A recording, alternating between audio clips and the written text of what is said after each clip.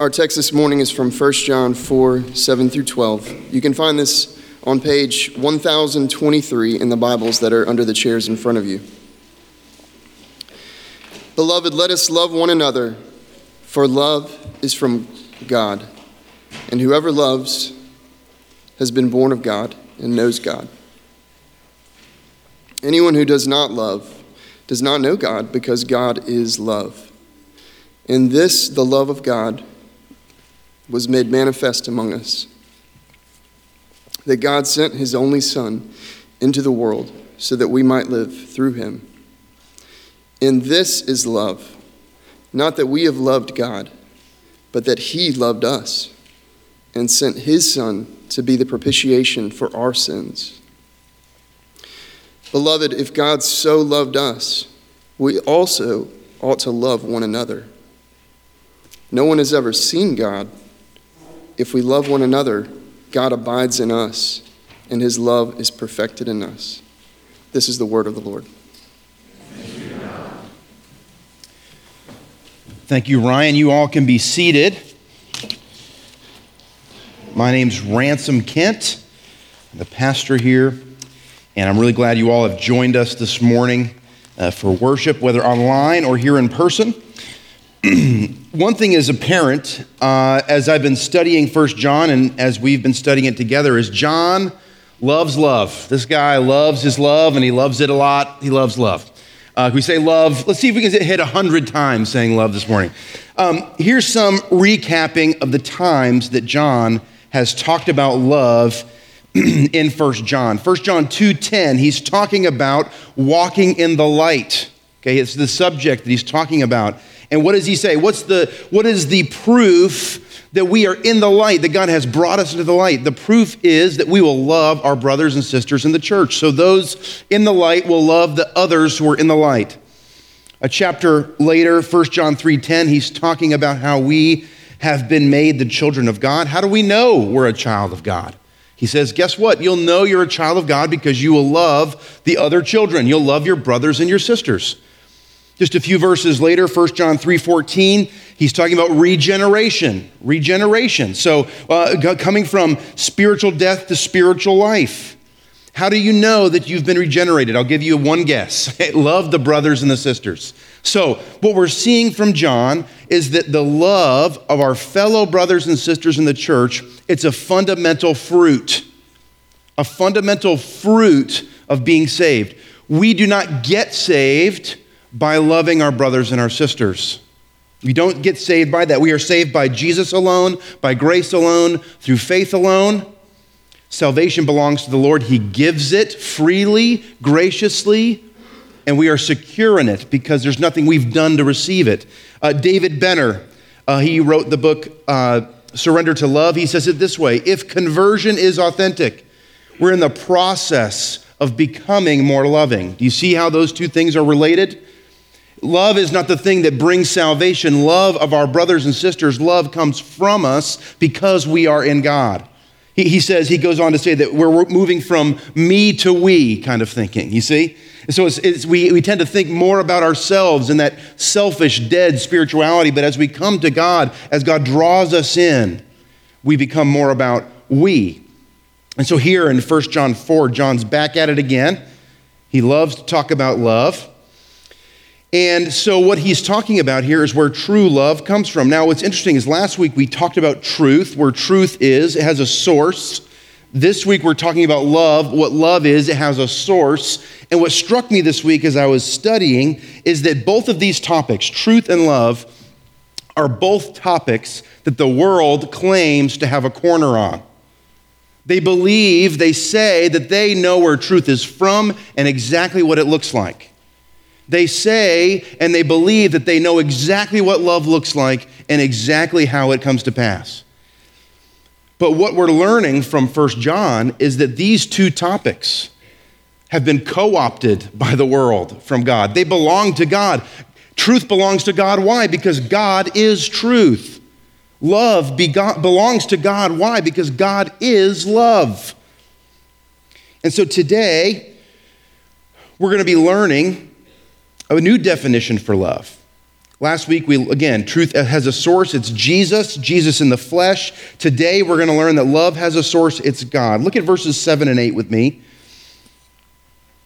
We learn that we love for a reason. Beloved, let us love one another, for love is from God.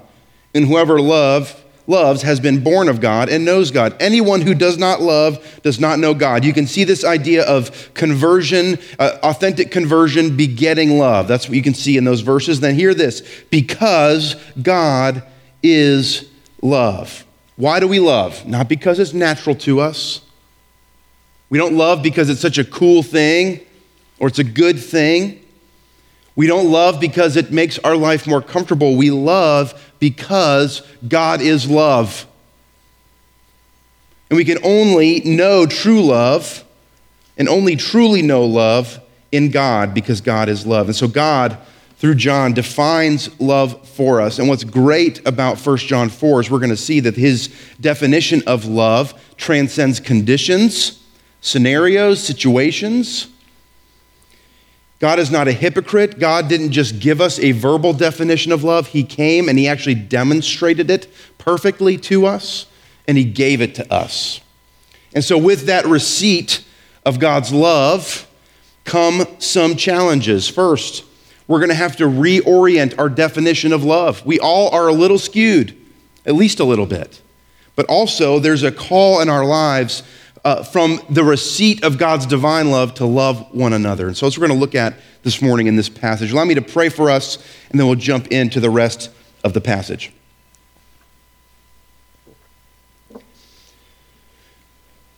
Father, this morning I pray that you would encourage our hearts, mine included. We need the truth of your love. We need a deep understanding of who you are and how you are essentially love. Lord, we also are going to be challenged this morning. Your love and its reality, its truth, causes us to be obligated to something. It's not an obligation that's draining. It's an obligation that pours out of knowing you and being in relationship with you. But Lord, it does call us in this word, this scripture, to change. And so I pray, Lord, that you would be with me this morning as I try to relay these truths to these wonderful people, that they would not be skewed or muddied or obscured by me. Lord, talk directly to our hearts through your Holy Spirit this morning. We pray these things in the name of Jesus. Amen. As we look at this passage, it's almost as if John's answering a question, as if someone has asked him, how do I know God loves me? How do I know? Does God really love me? And he goes right into verse 9 with, yes, there is proof of God's love for you. Look at verse 9.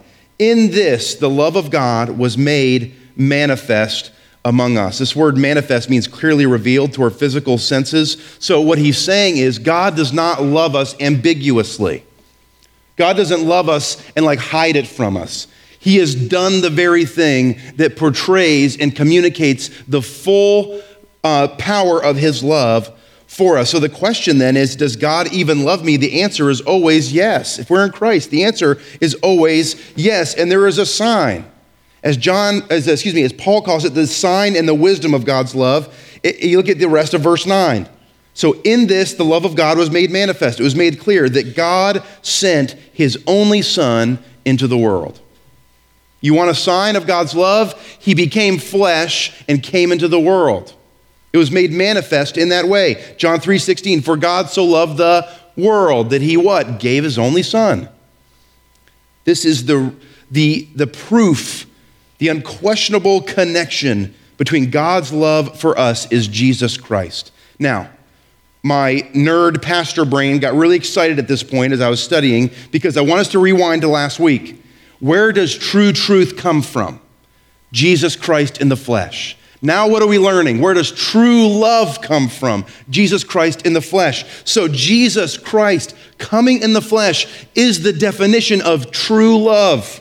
What a phrase we throw around these days. Mitchell just gave me right? He's a nerd too, apparently. Or he's making fun of me. I'll just choose to think that he's a nerd. What is true love? What is true love? True love is that Jesus Christ came to earth. That's the definition. Love that affirms that Jesus is God is true love.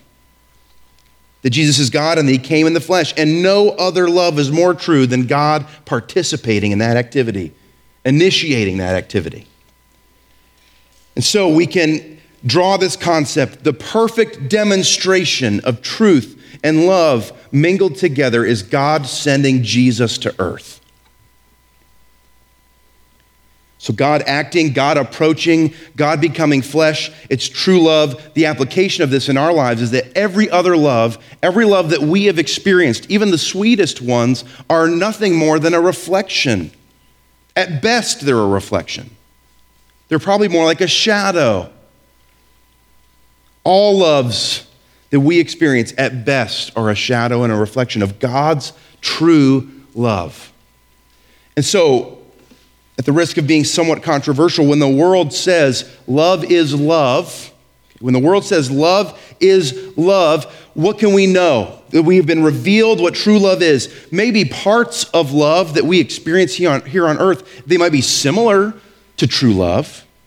They might be adjacent to love, but no love other than God sending Jesus. And what that means for us is true love. And so again, we talked about truth last week. We're talking about love this week. We're exposed to the truth of what love is. And what are we called to do? We're called to speak into this. Should we turn our noses up at the world when they have a misunderstanding of love? No, we're called to speak into it. Remember, Christ transforms culture. We shouldn't just ignore it or say, oh my goodness, what fools. No, you're called to speak in to those mistakes, those mistaken declarations of partial truths. And so why would we begin to do that? I think it is summed up in the end of verse 9. So in this, the love of God was made manifest. God sent his son, but he sent him for a purpose that we might live through him. This idea of living through him is the big concept of regeneration. Regeneration is a powerful event in the life of a believer. John calls it being born again. Paul refers to it as the new creation. But here's the idea. God the Son, stooping low, entering his broken creation, he did that for a purpose, to recreate life, true life, spiritual life.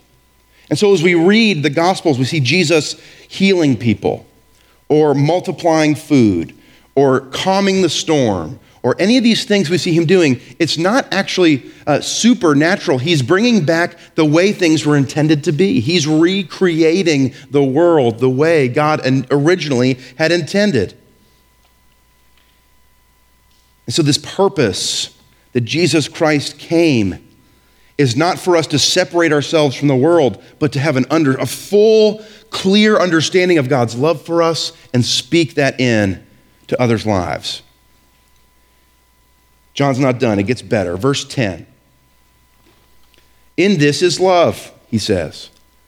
Not that we have loved God, but that he loved us and sent his son. We'll stop there. This is great news. This is great news for us. The good news here is that love is not measured in our love of God. Do you hear this? We tend to think, man, if I could just love God more, if my love for God is so insufficient, you're right. It is. But in this is love, not that we have loved God, but that he loved us and sent his son. So we don't have to settle for this pitiful definition of love that would be the definition if love depended on our love of God. We've got to be to number 50 by now with the word love. But without provocation, without good reason, what did God do? Because he is love and can't help but be love, he loved us truly. He loved us truly. Without us deserving it, without us earning it, he sent Jesus Christ in our sin. That was the reality. We were broken rebels, his enemies, and he sent Jesus anyway. Why? To show us up? No, to love us. To love us. And so that is the measurement of love, God's love for us. And so in Christ, church, we have to hear this. These kinds of truths are life-changing for the Christian. In Christ, God's love for me, God's love for you never wanes. It never changes. It never decreases. It's never ending. There's serious implications here. Serious implications for our lives. We cannot undo the true love of God. If you think from it a historical sense, it already happened. We can't go back and undo it. We don't have a time machine to stop the crucifixion of Jesus Christ. God did it for us. It's done. We can't cancel it out. There's no amount of sin that we can commit where Jesus is like, well, now it doesn't count. We're over the amount that I died for. We can't lose it in the fray of life. And so think about this. Even when it feels like God isn't there, even when it feels like God's love is being held back, even when it feels like we are far from God, we can know with our minds and our hearts that because of what God has done, his love is secure on us. It never changes. He never sees us differently. He never treats us differently. We're always welcome, always loved in Jesus Christ. And so God loved first because he is love and because we cannot love him on our own. That's the reality. We can't do it. Even here this morning, as we sit and stand and sit and stand, and then we worship and we sing and we pray, we are not able to perfectly worship God. We can't do it. Every single one of us in here has failed worship. Failed worship. But God loves us. And the love that in the worship that we have is not defined by what we give, it's by what he's done. So God is love. He sent his son. He loved first. Then we get to this big, important word, propitiation.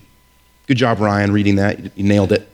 Verse 10, the end of verse 10. In this is love, not that we have loved God, but that he loved us and sent his son to be the propitiation of our sins. L. Morris defines it this way. Propitiation is a reminder that God is relentlessly opposed to everything that is evil, and that his opposition may properly be described as wrath, and that this wrath is put away only by the atoning work of Jesus Christ. As Reformed people, this is a Reformed church, one of the not so pleasant things for humans is that we can't talk about the love of God, the sacrifice of Christ, without talking about the thing that came before that, just after creation, the wrath of God. God hates evil. You see, God created the world as a medium, a place where we could meet him and be in perfect relationship. And in our sin, we rejected it. We broke it. And so sin, at this point, it's a separating circumstance. We can't just sweep it under the rug and God say, don't worry about it. He's pure. He's holy. He can't be around it. And for him to have what he designed to have, sin must be obliterated. It must be dealt with. And either we deal with that ourselves because it's on us, or something else had to happen. And what was that something else? Jesus Christ taking our sin completely and wholly and taking God's wrath completely and wholly on himself. That's what the word propitiation means.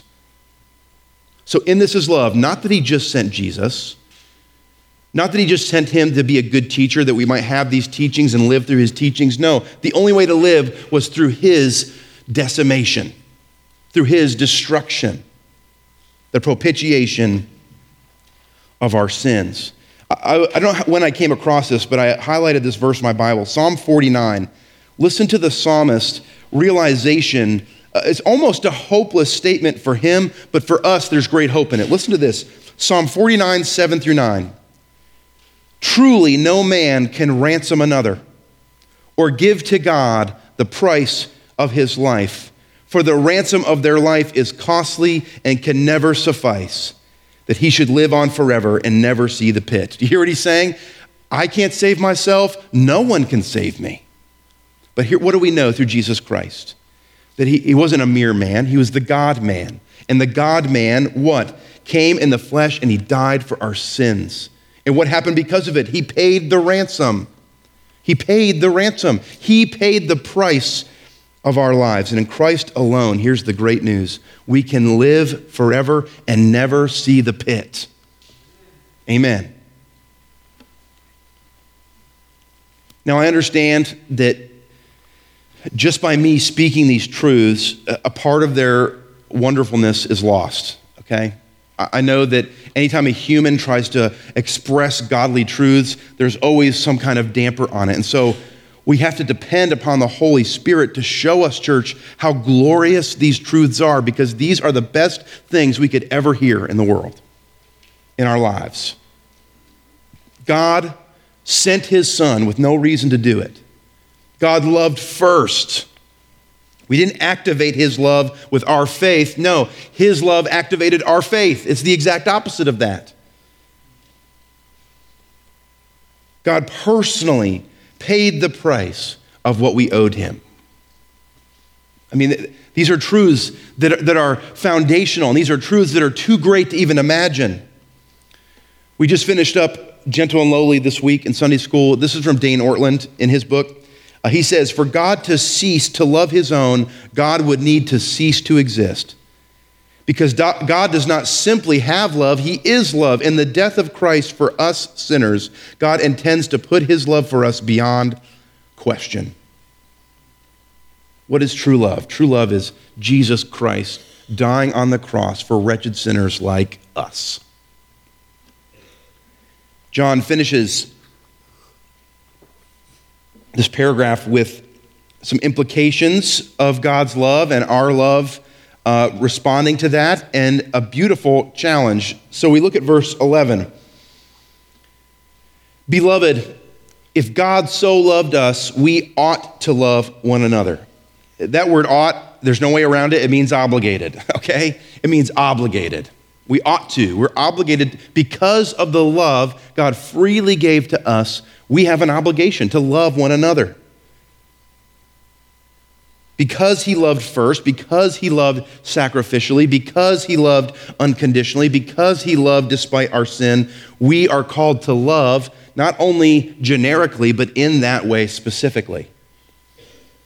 But there's freedom here. Listen, this shouldn't be a drudgery. Oh my goodness. Maybe it is sometimes. It shouldn't be. It isn't. Because why? We have everything we could possibly need in the love of God for us.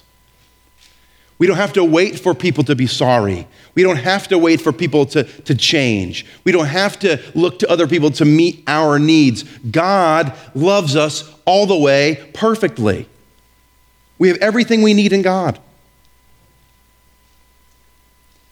And so this true love that God has manifested for us, it's real, it's tangible, and it's freedom.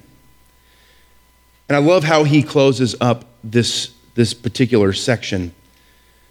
You have to think about it this way. John, this guy who lived physically with Jesus Christ, he has a special thing to say about us loving one another. Look at verse 12. No one has ever seen God. If we love one another, God abides in us, and his love is perfected in us. Basically what John is saying, listen, in this world, in this life, the closest thing to being in the presence of God on earth is the church of Jesus Christ loving one another in this way.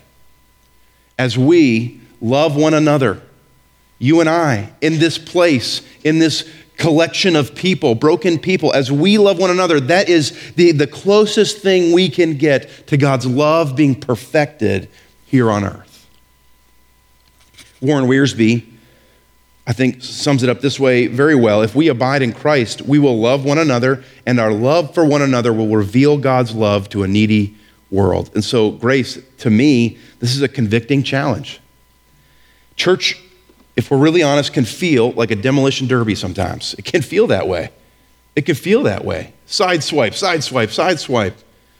But here's the reality. If we soak ourselves individually in the love of God, we read his word, we see his promises, we see what he's done, we look at the manifestation of what he has done, we listen to him speak to us in the present tense through his word, and we pray that God will reveal more and more that how he loves us, that we would love like him, that we would see that we are saved by his love, sanctified by his love, that we're sustained by God's love. If we spend that much time with God's love, we can't help but emanate it and share it with others around us. This love for one another that pours from God's love for us is a taste of the truest love there is. And I believe I believe, as the Bible teaches, that as we love each other in that way, it'll spill over into the world. So a place where they have such a deep misunderstanding of love, they will see the true thing through us, realizing God's love for us and us loving one another. As we approach the Lord's table today, I want us to think about something. It's adjacent to what we've just been hearing from John.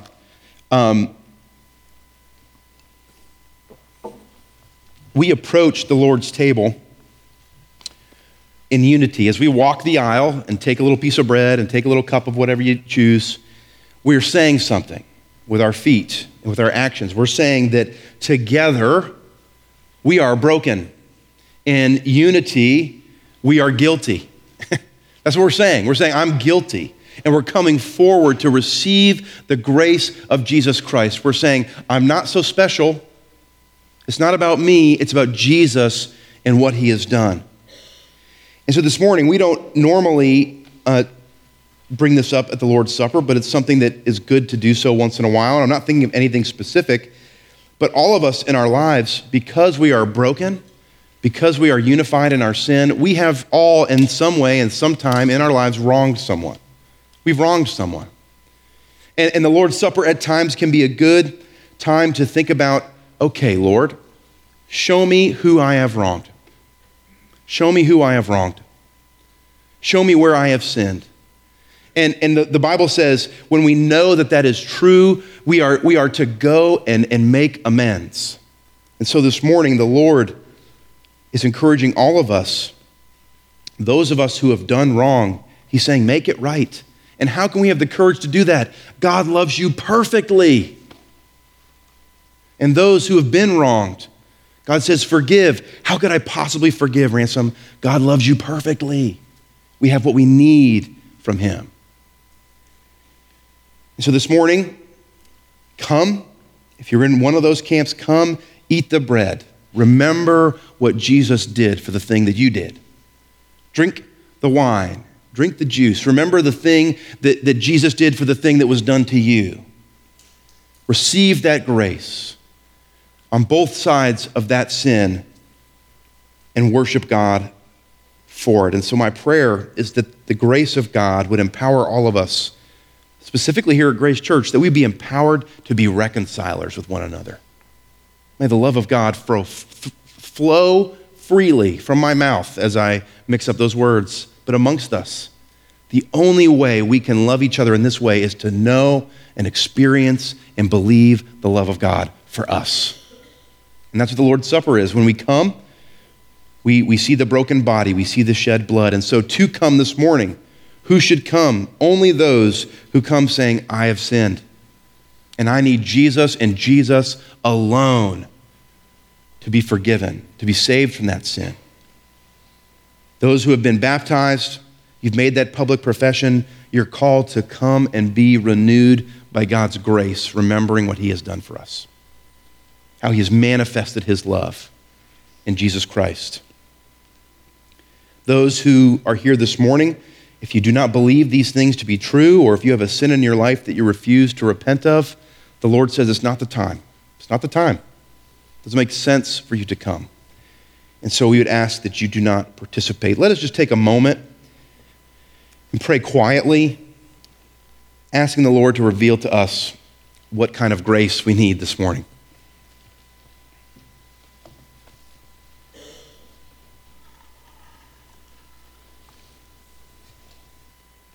Father in heaven, before us is this table that has earthly elements on it. It has bread and it has symbolic little cups of liquid with wine or juice. But so to the eye, the mere human eye, it seems like a small meal or just a bit of food. But Lord, we know that by the power of your Spirit, not physically, but spiritually, you are here with us.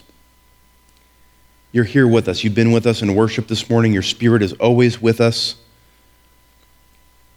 Your Spirit lives inside of us if we are in Christ. And so this morning, we just want to praise your name for your graciousness, your mercy, your love, your true love.